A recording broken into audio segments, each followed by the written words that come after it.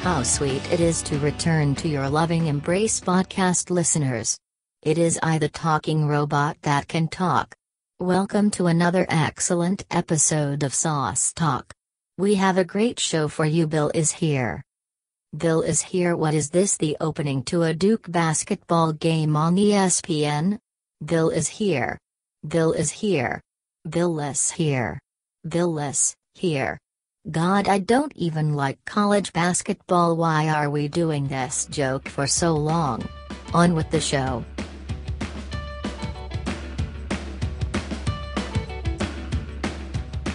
Ladies and gentlemen, it's been far too long, but we're proud to say we're finally back, and we've got a hell of a guest on the other end.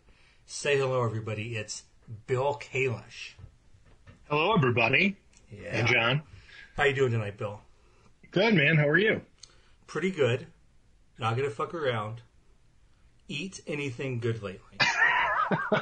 Just getting right into it. Need it. So I mentioned this before we started. I've been giving this a lot of thought because I knew it was coming. Sure. Right. And against my better judgment, I think Alex is just going to have to deal with it. I had this great pizza last night. Hell yeah. That was like fantastic. So we finally, the city of Rochester, the bustling metropolis on the Genesee River, finally has one or two places doing, quote, Detroit style pizza. Ooh, nice. You know, with the crust around the edge and the whole, the sauce all over it and everything. And they just opened a couple weeks ago. And the first night was like, as first nights go, like, it was fine, but it seemed like the process needed a little refinement. And so last night, I told Alyssa, I'm like, we're getting pizza. It's called Pizza Wizard, because that's what you name a pizzeria. I wish I was a pizza wizard. I think I might be now. That's true. You should get tested every 6 months or so. Just make sure. I have symptoms of being a pizza wizard. And that means I'm currently being exposed to a pizza wizard. I have to quarantine the same way. Exactly. You get digital pizza wizard infection. Pretty basic, Detroit style pizza, really light, like fluffy crust thing. It was fantastic. I was really, really excited. It was much better than the first time. Both Alyssa and I agreed. So that's my good thing. It sounds like a really good thing. I love that when you are able to successfully track like a restaurant improving like that. There is you can see the difference from like the very, very beginnings, and then you go back later and it's like, you guys are getting this sorted out. This is good stuff. For sure. And it's very much a thing because, man, that first run for a lot of places is a little dicey. Some of our favorite joints were maybe a little underwhelming at first and have now grown into be the jam. There's a Mexican restaurant that opened very shortly after I moved to where I live right now. And the first time I went there was one of the very first nights, and it wasn't very good. But it also kind of helps in that sense because, like, it's like a block away from my house. So, like, I have a lot of incentive to see this through and let them get good. Right. So, like, especially, like, you have limited Detroit-style pizza options. You're like, you know what? The first time didn't go great, but I want to see you guys succeed. I'll come back. Right. We can try this again. Please feel free to make me a good pizza at some point here. And it sounds like they did. Yeah, and it's either the local joint or the Little Caesars, which the Little Caesars deep dish is a classic, but not quite the same. Or gas station. There's a gas station around here that makes Detroit-style pizza. But we all have to have our limits, and I think the fast track for pizza is probably a little beyond mine. So I think that Little Caesars was the first time I ever encountered Detroit-style pizza. I don't think I knew what it was before that. Yeah, that's probably right. I'm trying to think. They were like, it's obviously the Little Caesars version, but I remember liking that, and then all of a sudden I go, what if a real restaurant made one? Now we've got something going here, yeah. Not to malign. Yeah, and I think that whole thing happened like, I don't know, 8 to 10 years ago. The slow growth of Detroit-style pizza, so it's nice that it's finally gotten here, a decade later. It's a good lag time. I have it infrequently. There is a place in town that I have been to a couple times, and I liked it, that does Detroit style, but it is not like deliverable, and it's not close enough that I'm walking over there or driving over there to pick it up during COVID times. So I just haven't had it since. But it's not a ton of it out there. Like I feel like there's a room for growth here. We can get more of this. Okay. All right. Yeah. Let's keep it going. Let's do it. Okay. That's a good topic. Now we're off to a good start, and that could be detrimental to our next topic. Topic number one, I don't count anything good lately as its own category. Now we're into the topics. Topic one, should we get in a fight? That's the question. You don't have to answer it yet. I'll tell you some more about it. I was talking to Gina earlier, as I talk to her almost every day. We live in the same house. It'd be weird if we didn't. But I was talking to her today, and she said she was listening to a podcast, and it's like an outdoors podcast. They talk about like hiking and nature and stuff, and places to go on adventures. This isn't like Jimmy Houston's bass fishing podcast. It is not. There's no bass fishing. I think they're much nicer to the animals than that. But she said that I think it was one of the hosts and then the guest got into a big fight, and she said it was really good. And then one of the, I think the host won the fight. It trounced the guest about this issue they were talking about. And on the merits? I think so, yeah. I haven't listened to this, but then it occurred to me, I've listened to a couple other episodes of podcasts. I don't listen to this outdoors podcast. But specifically, I remember there's an episode of the podcast Doughboys where they review chain restaurants, where the hosts just straight up are fucking pissed off at each other at the start, and I truly believe legit get into a real bad-spirited argument on the podcast. About fast food? No, they're just pissed off at each other, and they're like, oh, okay. And so one of them makes a remark about how he has to fucking get everything set up and do all the work. And the other guy's like, I'll fucking do some work if you give it to. And it was great. I really enjoyed listening to a real fight. So I thought that's at least two, and I think there's another. Oh, there's been. It's a lesser thing, but sometimes it's on podcasts you can tell, on Comedy Bang Bang and other things, certain people have certain relationships. And you can fucking tell that some of this stuff is jokes and some of this stuff is not. I like it when people are mad at each other and in a fight. So I thought maybe we could get into a fight if you want. Well, look, we've been friends for many years now, right? That's more than a dozen or so.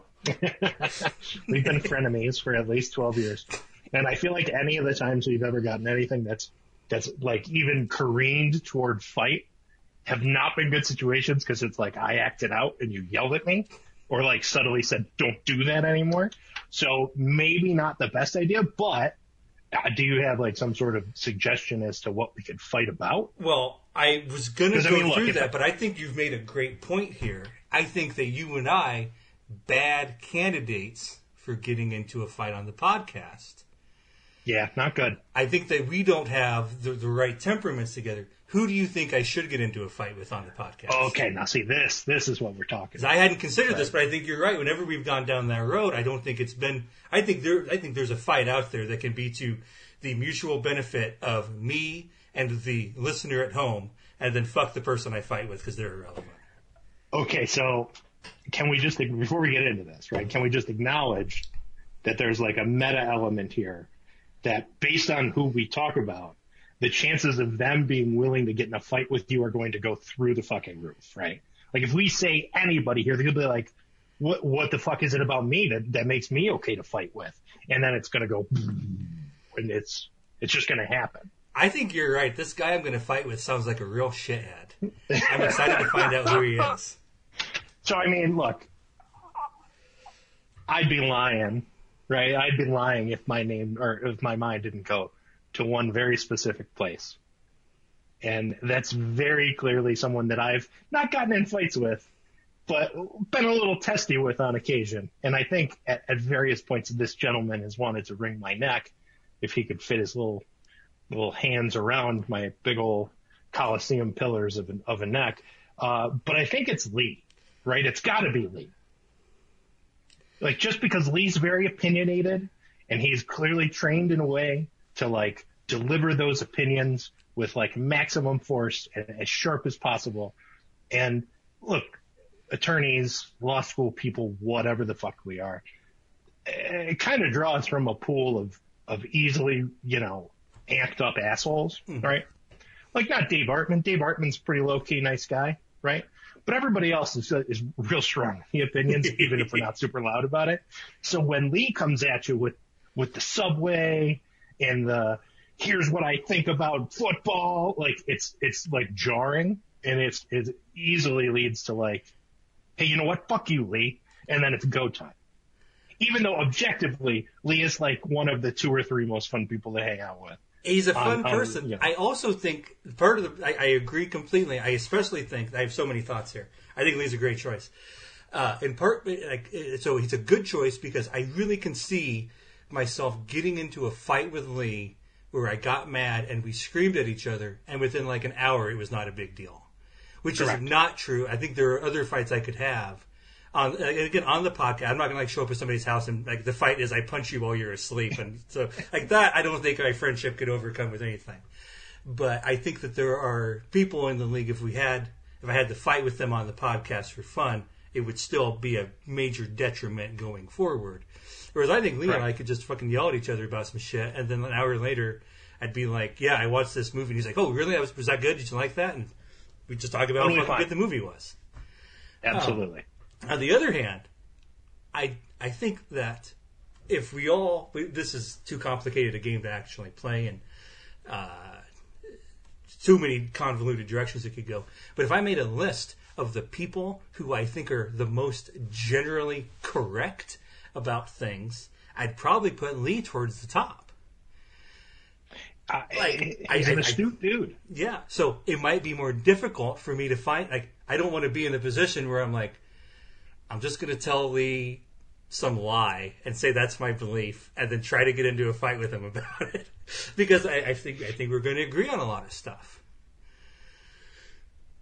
You basically just have to wait for like the Bears to draft and or acquire a quarterback that isn't very good, but that like is just good enough to like get Lee kind of amped up, and that gives you like a solid 3 years of waxing and waning disappointment that you can really kind of like pick at, and then he gets really upset.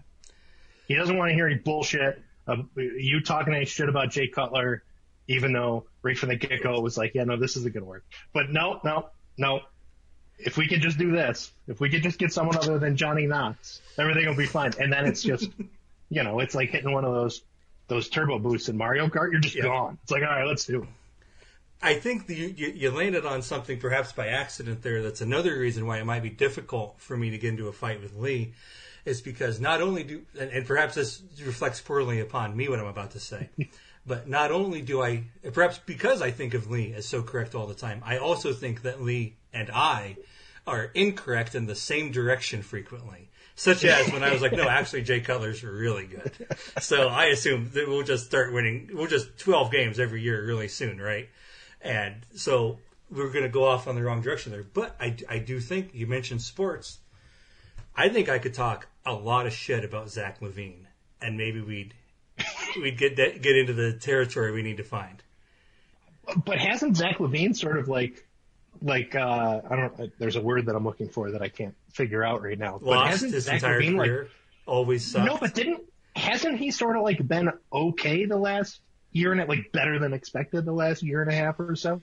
I don't want to put any cards on the table until I actually have Lee on here to get into a fight. All right. Well, I am still very. I still would describe Zach LaVine as a losing player in any situation. Yeah, that's and in fair. fact, the better that's your fair. team is, the more of a losing player he is. He's like the poor man's DeMar DeRozan, basically. I could see DeMar DeRozan helping an okay. In fact, I have seen DeMar DeRozan help a good team. Zach LaVine, no.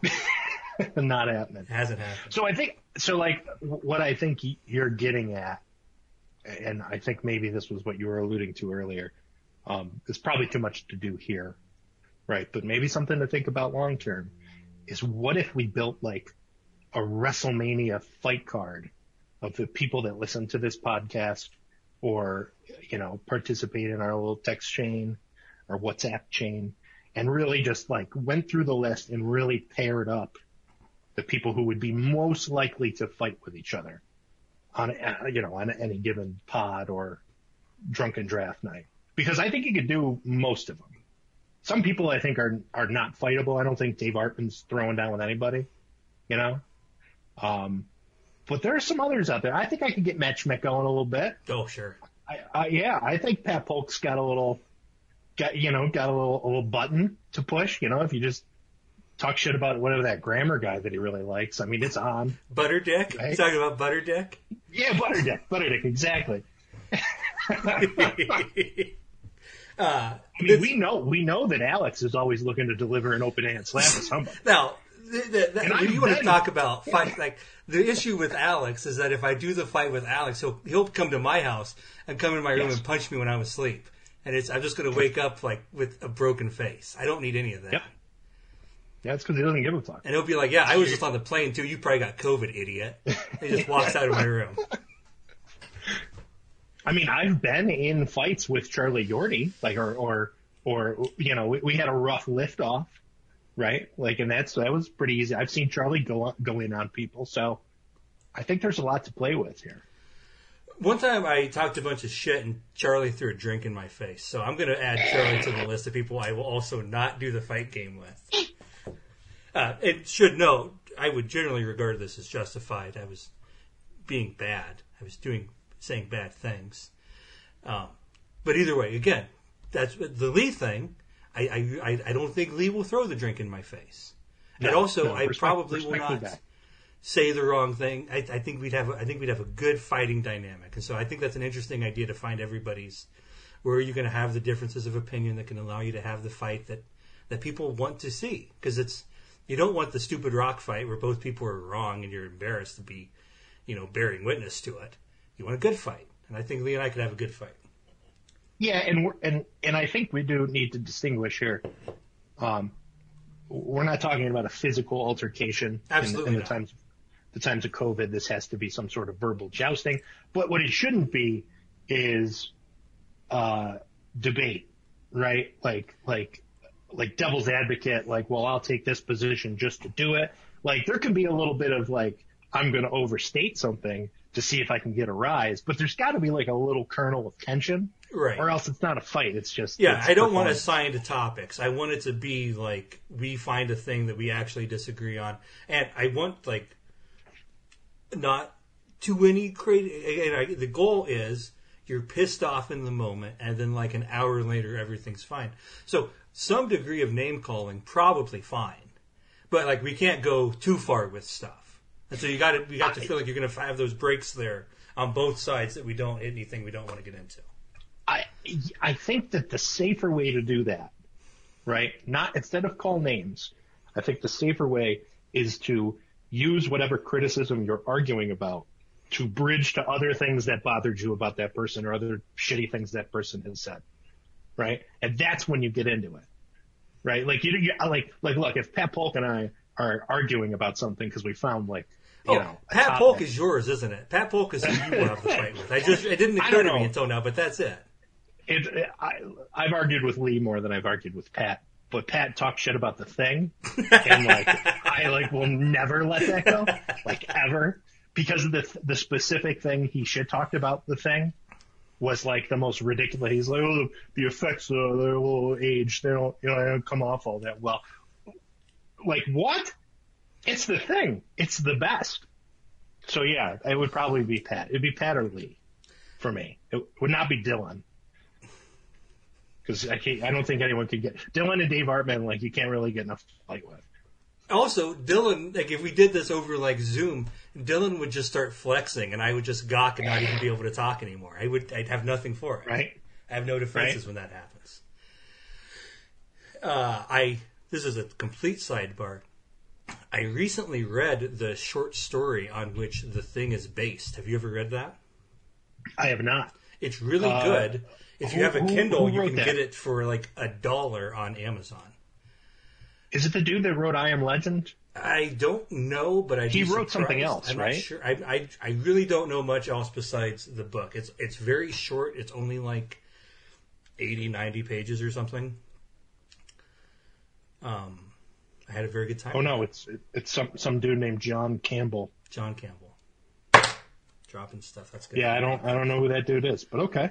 Yeah, it was a very good time.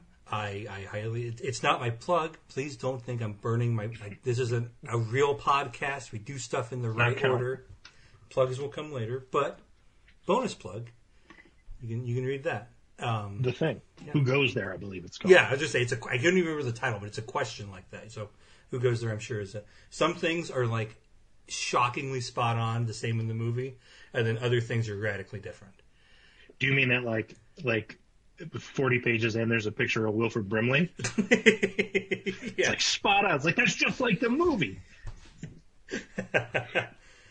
So I think Rest in peace, by the way. What's that?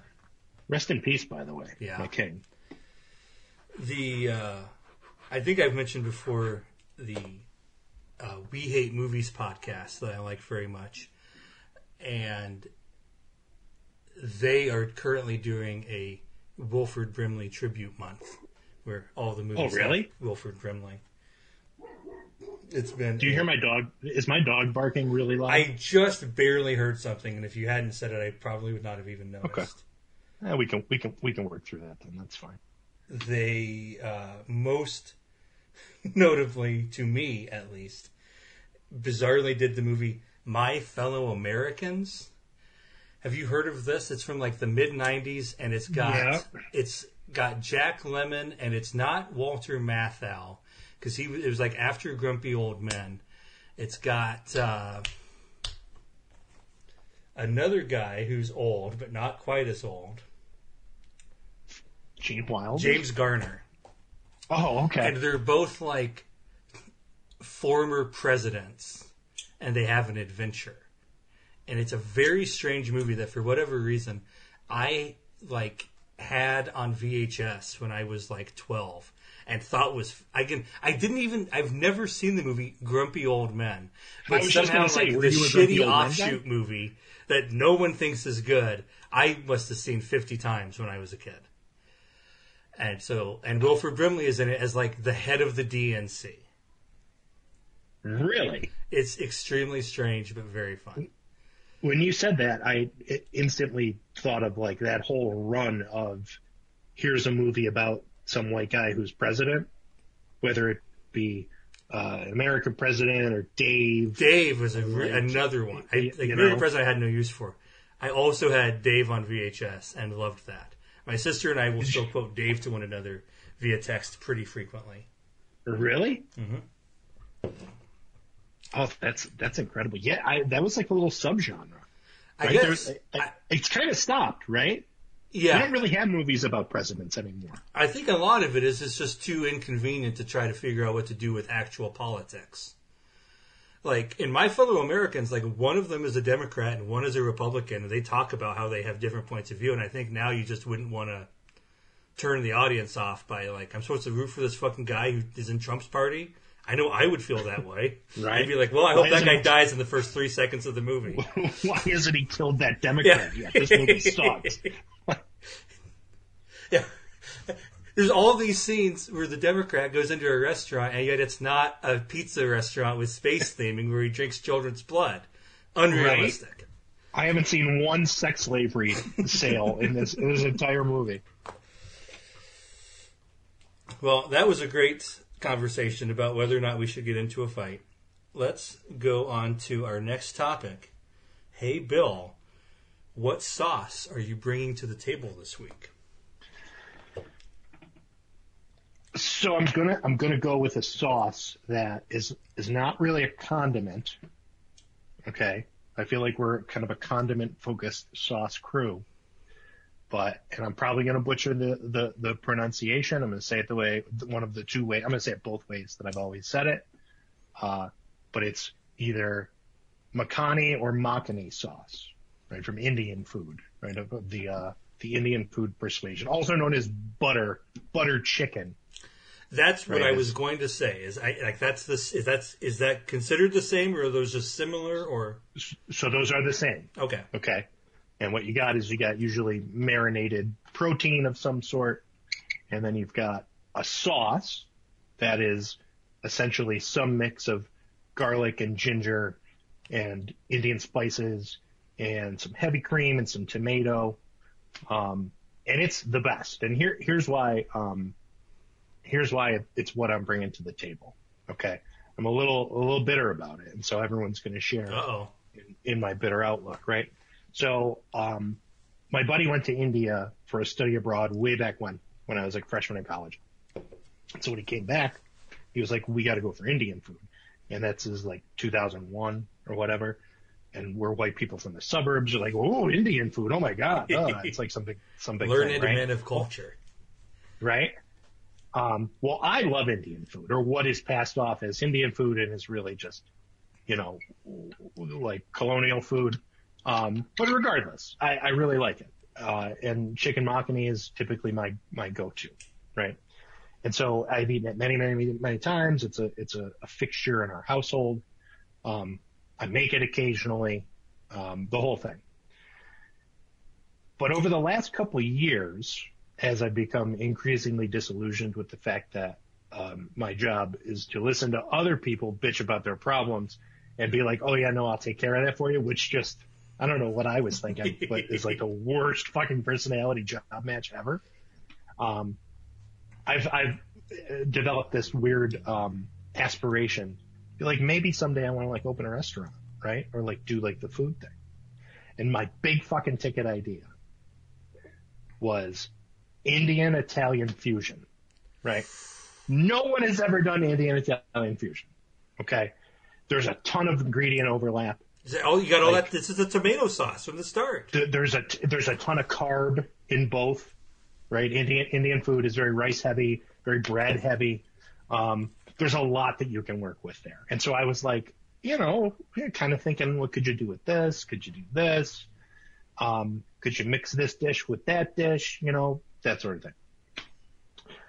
So then this fucking joint around here that is like it's an Indian restaurant that has launched a very quick, casual, like Indian, like rice bowl type restaurant where you walk down the line, go gimme, gimme, gimme, gimme, and then they give it to you right away.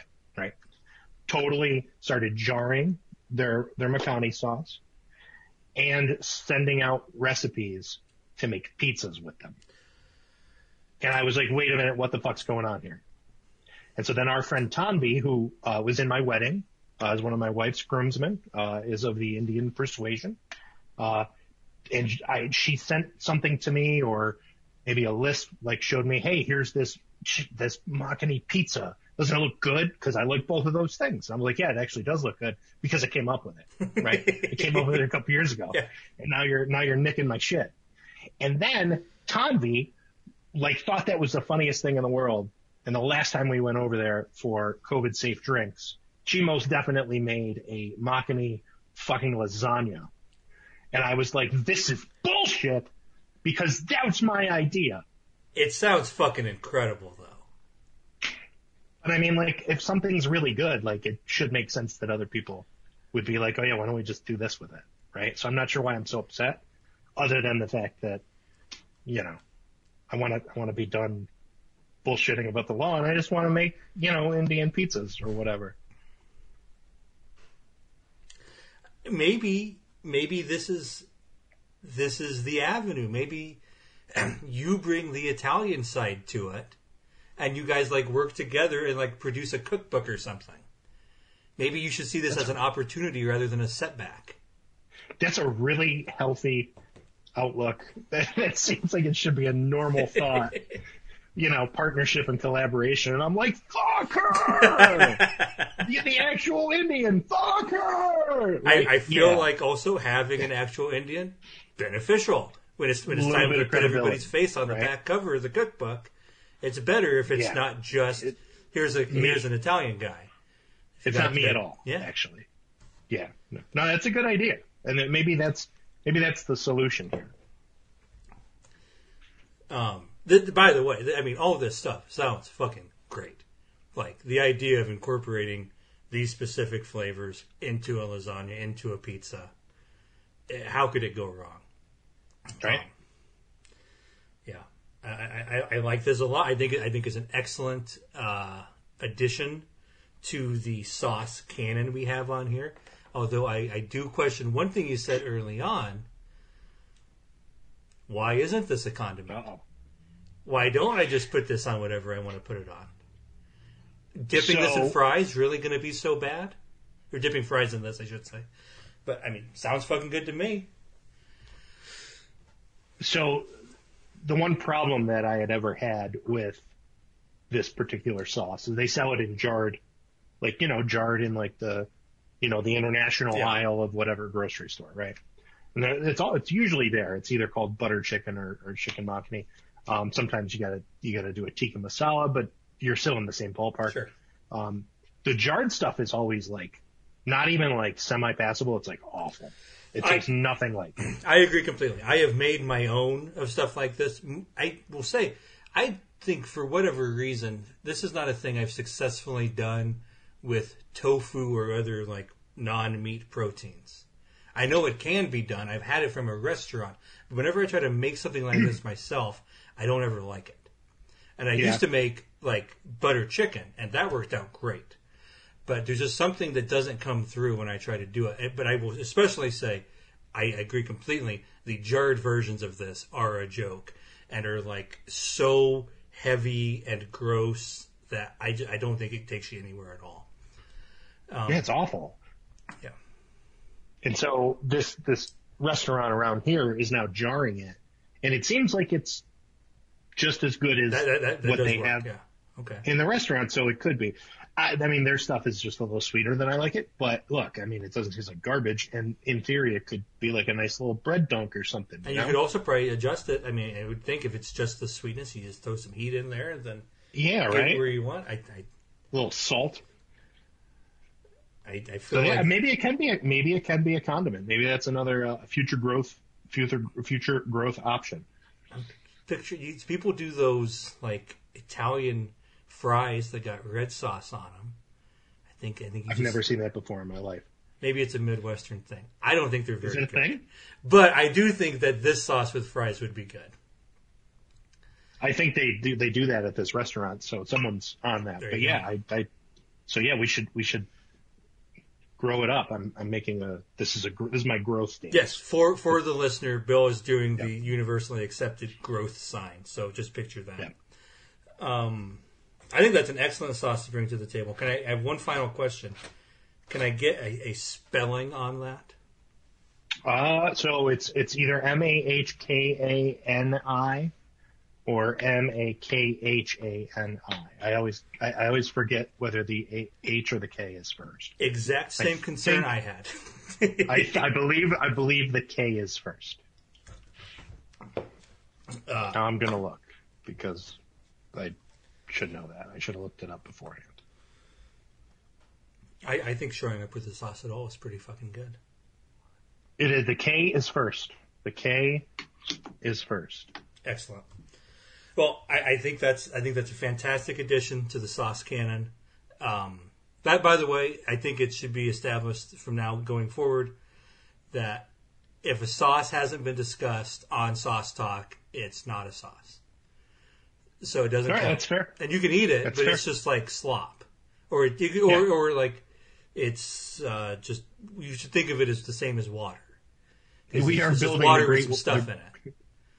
So like right now, building the great sauce canon. yeah, like I don't think anybody's ever talked about ketchup. So if you have ketchup, don't think of it as a sauce. It's just tomato water. It's ketchup. Yeah, It's fine. tomato butter.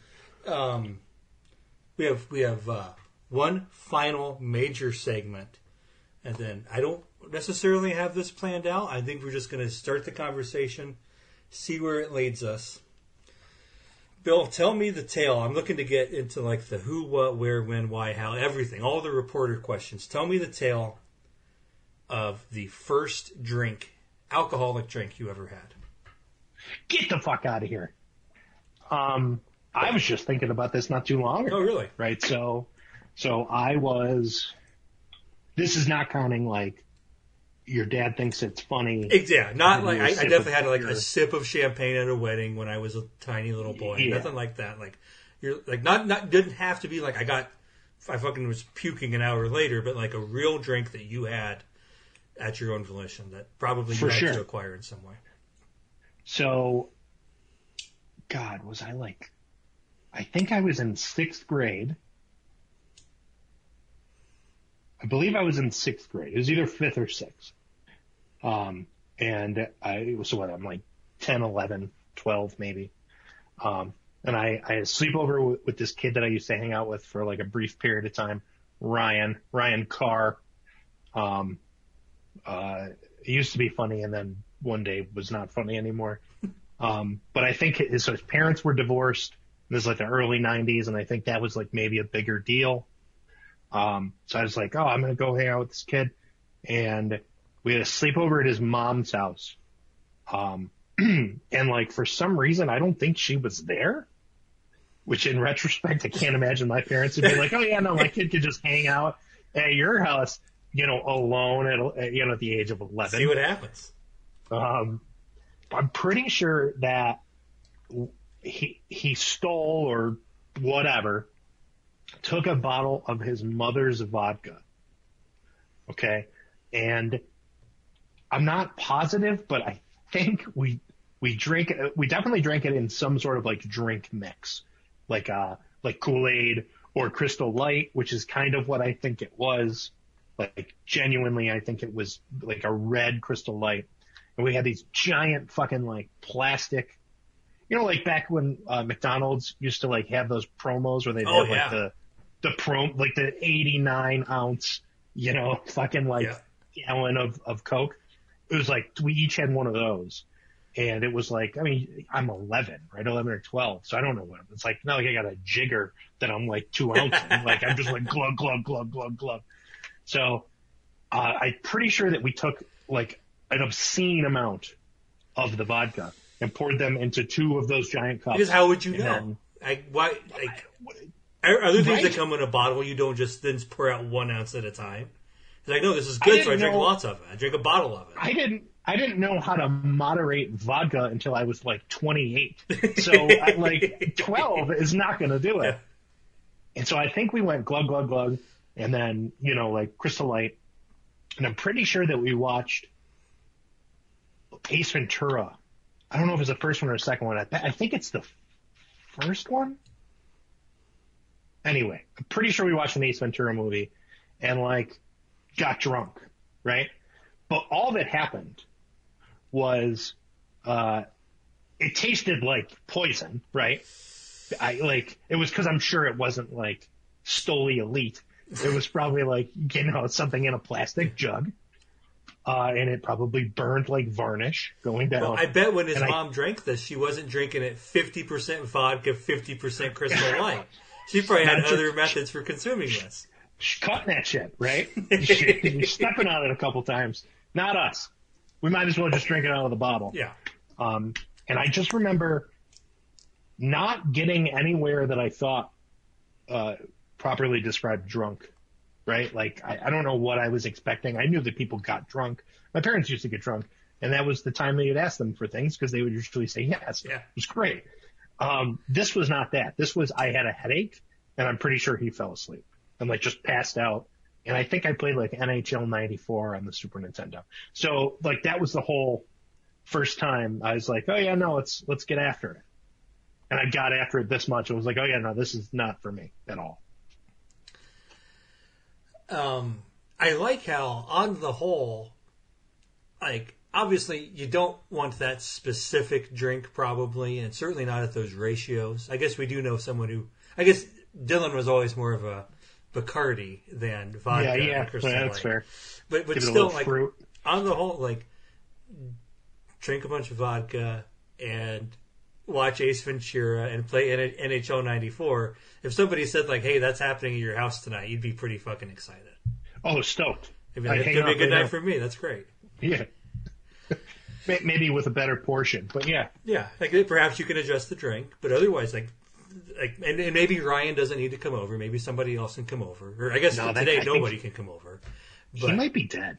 But anyway, let's just talk about that for a while. Yeah. He might be dead. He was definitely passed out in the basement when I left, face down in his own vomit. I have no idea what happened after that. He might still be dead. I think he moved away or something because he never came back to school again. Do you have an answer for this? Like, I do have an you answer have like for this. a memorable? Yeah. How old were you? No, that's what I was going to start with. Is do you think I think you were pretty young. I think that's pretty young too. Yeah. I got a little pang of like, oh no, you're tipping your hand, bro. Yeah. Well, I mean, clearly stuff is worked out. Everything's okay. It's not like. As I'm chugging a beer. Oh yeah, no, it's Monday and I'm drinking. Everything's worked out great. If you're on the podcast, it's fine. I am drinking. What do you got there? But I'm drinking a Shell's Deer brand lager. It is very good. It has a big deer head. If I can point at the camera properly, but I don't know if I can. Oh, here's the deer head. It's very light. Oh yeah, there he is. That's cool. Yeah, that is cool. I am drinking a Monkish Peanuts, which is an other half stout with, quote, peanut butter, cacao nibs, and vanilla. It's 14%, so that was a little bigger than I expected to go this evening. But I looked in the fridge, and I wanted something that tasted kind of new or different, and that's where I landed. So I love peanut butter stouts and porters very much. Yes. Yeah. Pretty good. That's a thing. Pretty solid. Yeah. When I see that, that's usually a thing I will gravitate towards. I will guess that you were a little younger than the average. I was probably a little older. I was 19 when I had my first real drink. When I was a sophomore in undergrad, at the very beginning of the semester, through a bizarre confluence of circumstances, I started dating a woman who had just graduated from college. That's not what the story is. So that happened. Keep going. But I got comments. And she was only 21, but she was early through school and stuff.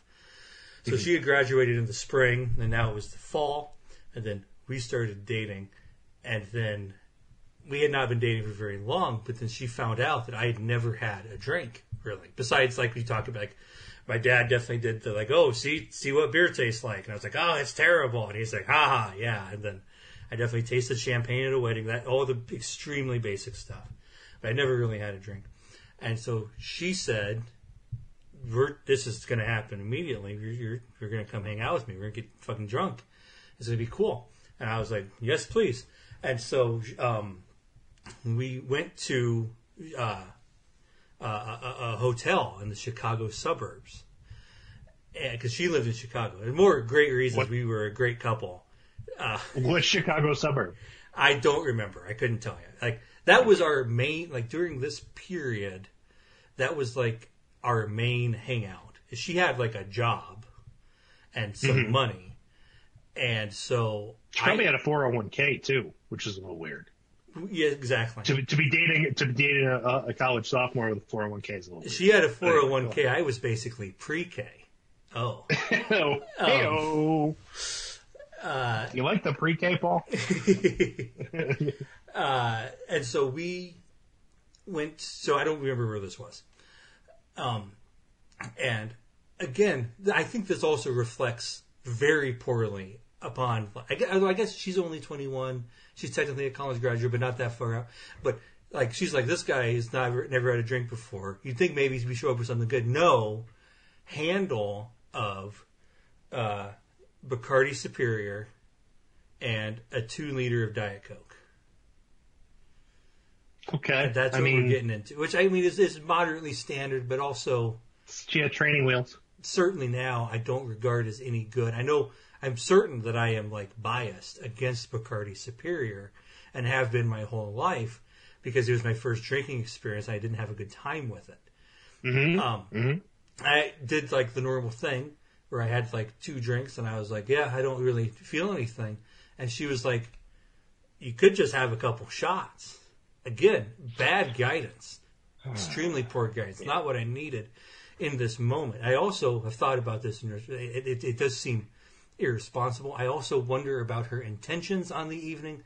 Certainly, if she was like, I'm going to hook up with this guy. We got this hotel room. Boy, making me drink so much that I puke is not a good way to get there. That sure is what we did. And so, amateur like, move. eventually I was like, oh, I am very drunk and this is very fun. I've learned that drinking is fun. And like it sounds like you skipped that window. I got to have it for like 10 or 15 minutes. And then it was like, oh, and then the next stage is the room spins. And the next stage is I go in the bathroom and throw up. And so that's what happened. And it sucked. And she was very upset and apologetic thereafter. It was like, I didn't do this right.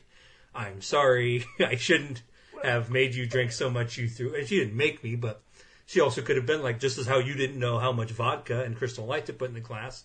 I have no idea what my tolerance is, and I'm sure it was zilch. So I had a bad time. Well, I mean, like, so there's two schools, right? So if you were to be like a nascent drinker and you wanted to like get in on the liquor thing, I feel like this is always where you end up, right? It's just a matter of which liquor you ruin for yourself for the rest of your life. Fair. And thankfully, most of it's garbage anyway, right? Like not most liquor. Most liquor that you get like disastrously wasted off of when you're 18, 19, 20, 21 is like not good. It's not like it's, the finest bourbon and you're like crushing it. I similarly, like the things I basically don't want to drink unless it's somehow buried in some special cocktail and I can't tell it's there, are Bacardi Superior and Southern Comfort. Say it. Southern Comfort. Yeah. Thank you. It is the patron saint of I don't want to do this anymore. And like that is one that so bad. Before I had my worst experience, I thought like, God damn, Southern Comfort is delicious. It is extreme. Okay, so maybe that is a loss. Maybe I'm wrong. Maybe if I hadn't ruined it, I'd be. No, that does sound sad. If I was 35 and just sipping Southern Comfort at home 4 nights a week, but that is the peak, like the quintessential Southern Comfort experience. Is that when you're a young drinker, it is legitimately, objectively good. Like you spend more to get it because you like it so much, and you like, I'm overdo stretch it. The budget. You inevitably overdo it, like probably multiple times, but one time really caps it, and then you just pretty much never touch the stuff again. Throwing up in my parents' hot tub. Yep. Throwing up in a hotel room after I went, quote, shot for shot. There you go. With my buddy on his 22nd birthday and my, 19th. Great. Yeah. Great news for everyone. I had, a little bit of a resurgence when they started doing SoCo Lime shots. I was like, I could be okay.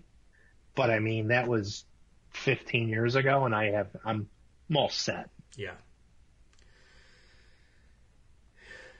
Go ahead. No, I was just going to say, I think I had a similar thing. I think for me, it was after the general SoCo Lime prevalence, but I think during law school, that was when I was aware of that as a thing. And I definitely made it out for that and had some of that. But in general, I don't think I've probably had any Southern Comfort since law school. It's hard for me to foresee ever having it again. I would probably, if I went back to my undergrad for a let's go get hammered weekend with my buddies, which, I mean, Jesus Christ, 38 years old, 39, they're running into college bars, whoa! I'm all your dad. I can't imagine that'll happen, but I could see myself tipping a few back. We were just waxing rueful on the loss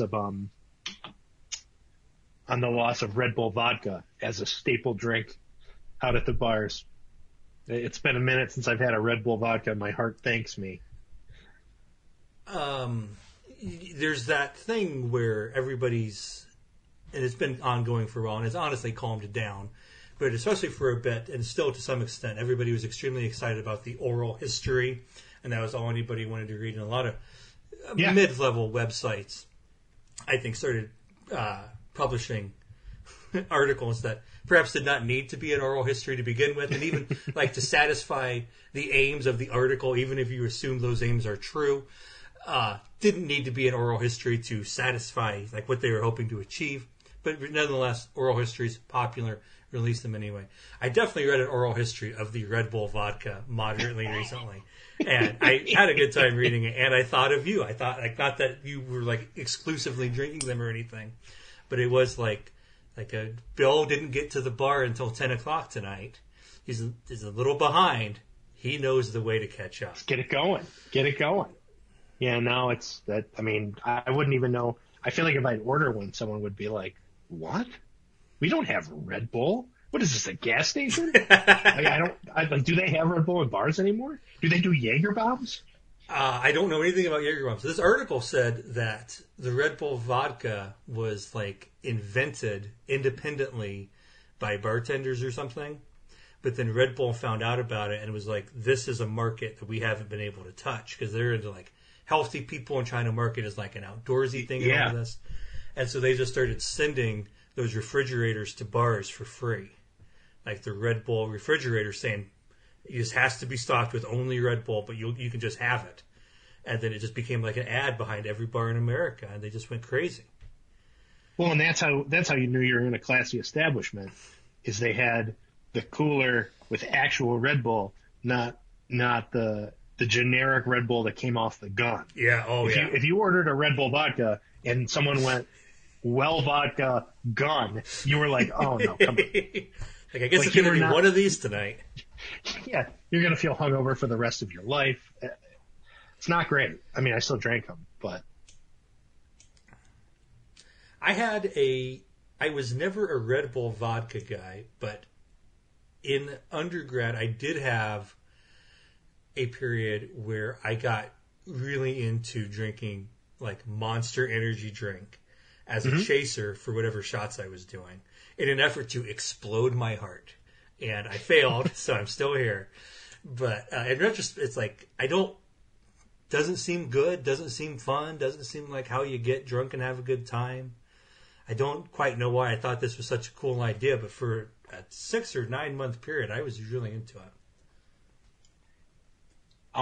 I've never been like a cocaine guy, but I always sort of just figured it was like cocaine for people who didn't want to do cocaine. So like, how could you get like tore up and still like sort of amped up at the same time and not feel like you're going to crash? And I mean, I had like after college, I was in a bowling league with my buddies, most of whom still drink like Captain and Coke, like somehow. 25 years into their drinking career, they're still banging on the double Captain and Coke. But we would crush Monster, like the green Monster, not Fenway, but the green colored can of Monster, with just loads of vodka every bowling night, which was like Wednesday. And by the end of the night, it was like, I'm hammered and completely alert. What can we do? Yeah. It sounds like a good. Maybe we're fucking up. Maybe we need to go back. And maybe Bacardi Superior and Diet Coke and half a glass of vodka and half a glass of Crystal Light. These are the best things. Yeah, I'm gonna have to give it a go this weekend. Celebrate the Thanksgiving. We'll have you go first, and you can come back and report back and let me know how that went for you. I'll make sure you guys get a copy of my death certificate.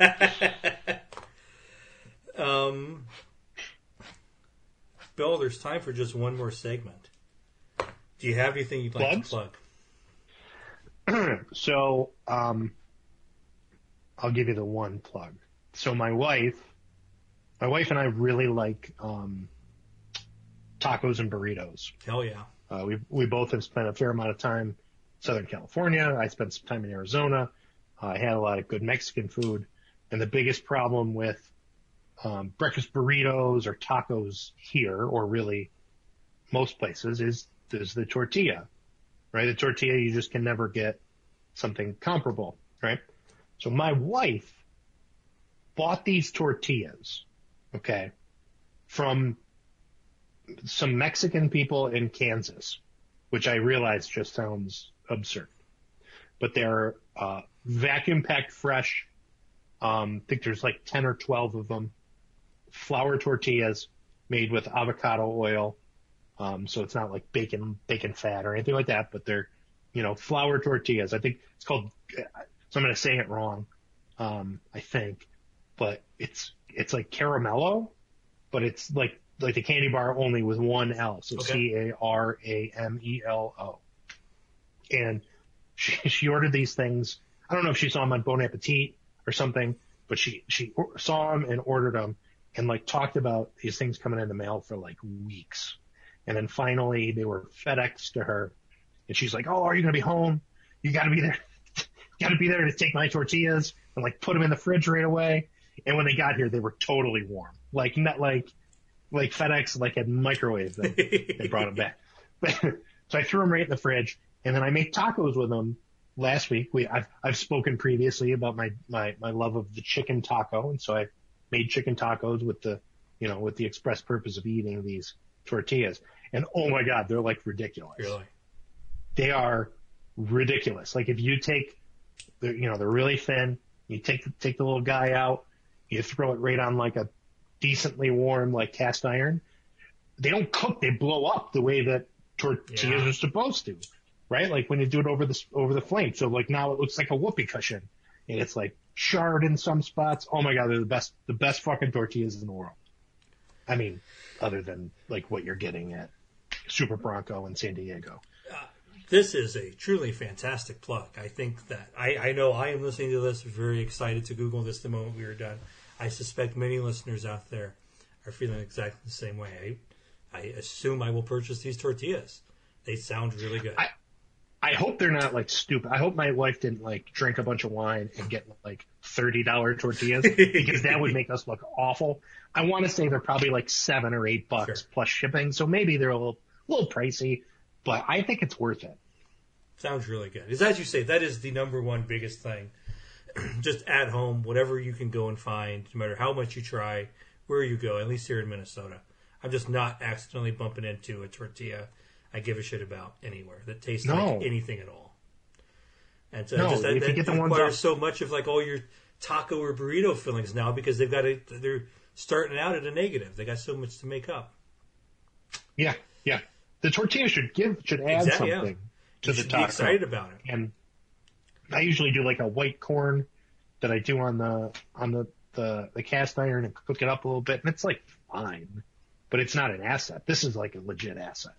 Caramello 1L. 1L. I'm excited. My plug, you guys, I am still watching the Andy Griffith Show. I've been watching a lot of Andy Griffith's show, and it is a good fucking show. Opie has a lot of wise things to say if you really take a minute and listen. And then it's extremely sweet, but smarter, and it also is such a time capsule. In one of the episodes, I won't go into all the backstory, but there's a singing not a competition. There's like a singing performance for a bunch of fancy pants people in Mayberry, and then the town accidentally nominates this, backwoods farmer to be their singer because he's a good singer, but he doesn't look the part. And then he just comes out in like overalls and he's unshaven, but then he's a beautiful singer and he sings a song about living out on a farm. And all the fancy people are all impressed, and everyone's like so relieved that he didn't embarrass them.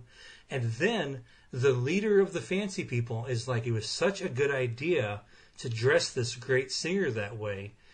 It just feels so much more authentic.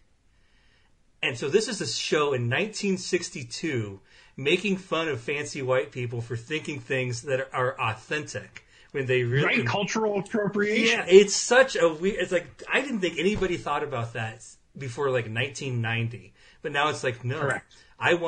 When I see this country man singing, I love how authentic it feels. And they're like fooling themselves. It's like, wow. I just like it. So the show is like, I talk about this on the show all the time. When I watch things or read things from the past, I am continually like surprised with how like, no, people were thinking about the same sort of things back then.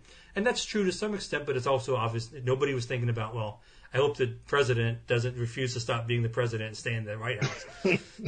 But there are plenty of things, just like this idea of authenticity as like a cultural value that only certain people get to try to value is right there in the show. And this is fucking 50 years old. Yeah, I mean, like, isn't like the whole shtick behind the Andy Griffith Show is that it's like non-pretentiously authentic, right? Is like here's some funny things that happen in a small town. Where were they, in Georgia? North Carolina. The Andy Griffith Show in North Carolina. Yeah. Okay, same fucking thing. Oh no, one's blue and one's not. So go Georgia. Joe Biden has many wins in Atlanta as the Falcons. It's terrific. But like that was the whole thing, right? It's like this wholesome, not performative in any way, sort of slice of Americana. At least that's how we perceive it, but plainly at least that's the way that we perceive it. It ain't so. It ain't so. Yeah.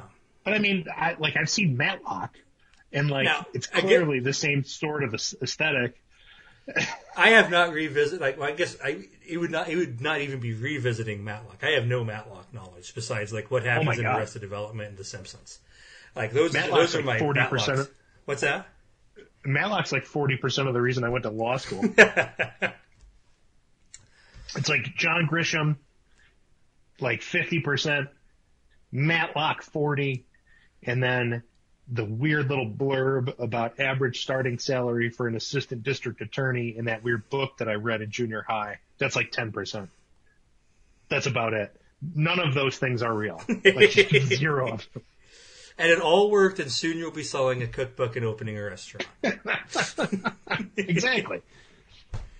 But either way, it sounds like everyone has some tortillas to eat and Andy Griffith to watch. So we've got lots of good things coming to us soon. Bill, thank you so much for being on the podcast. Hey, thanks for having me, John. Best wishes in the intervening.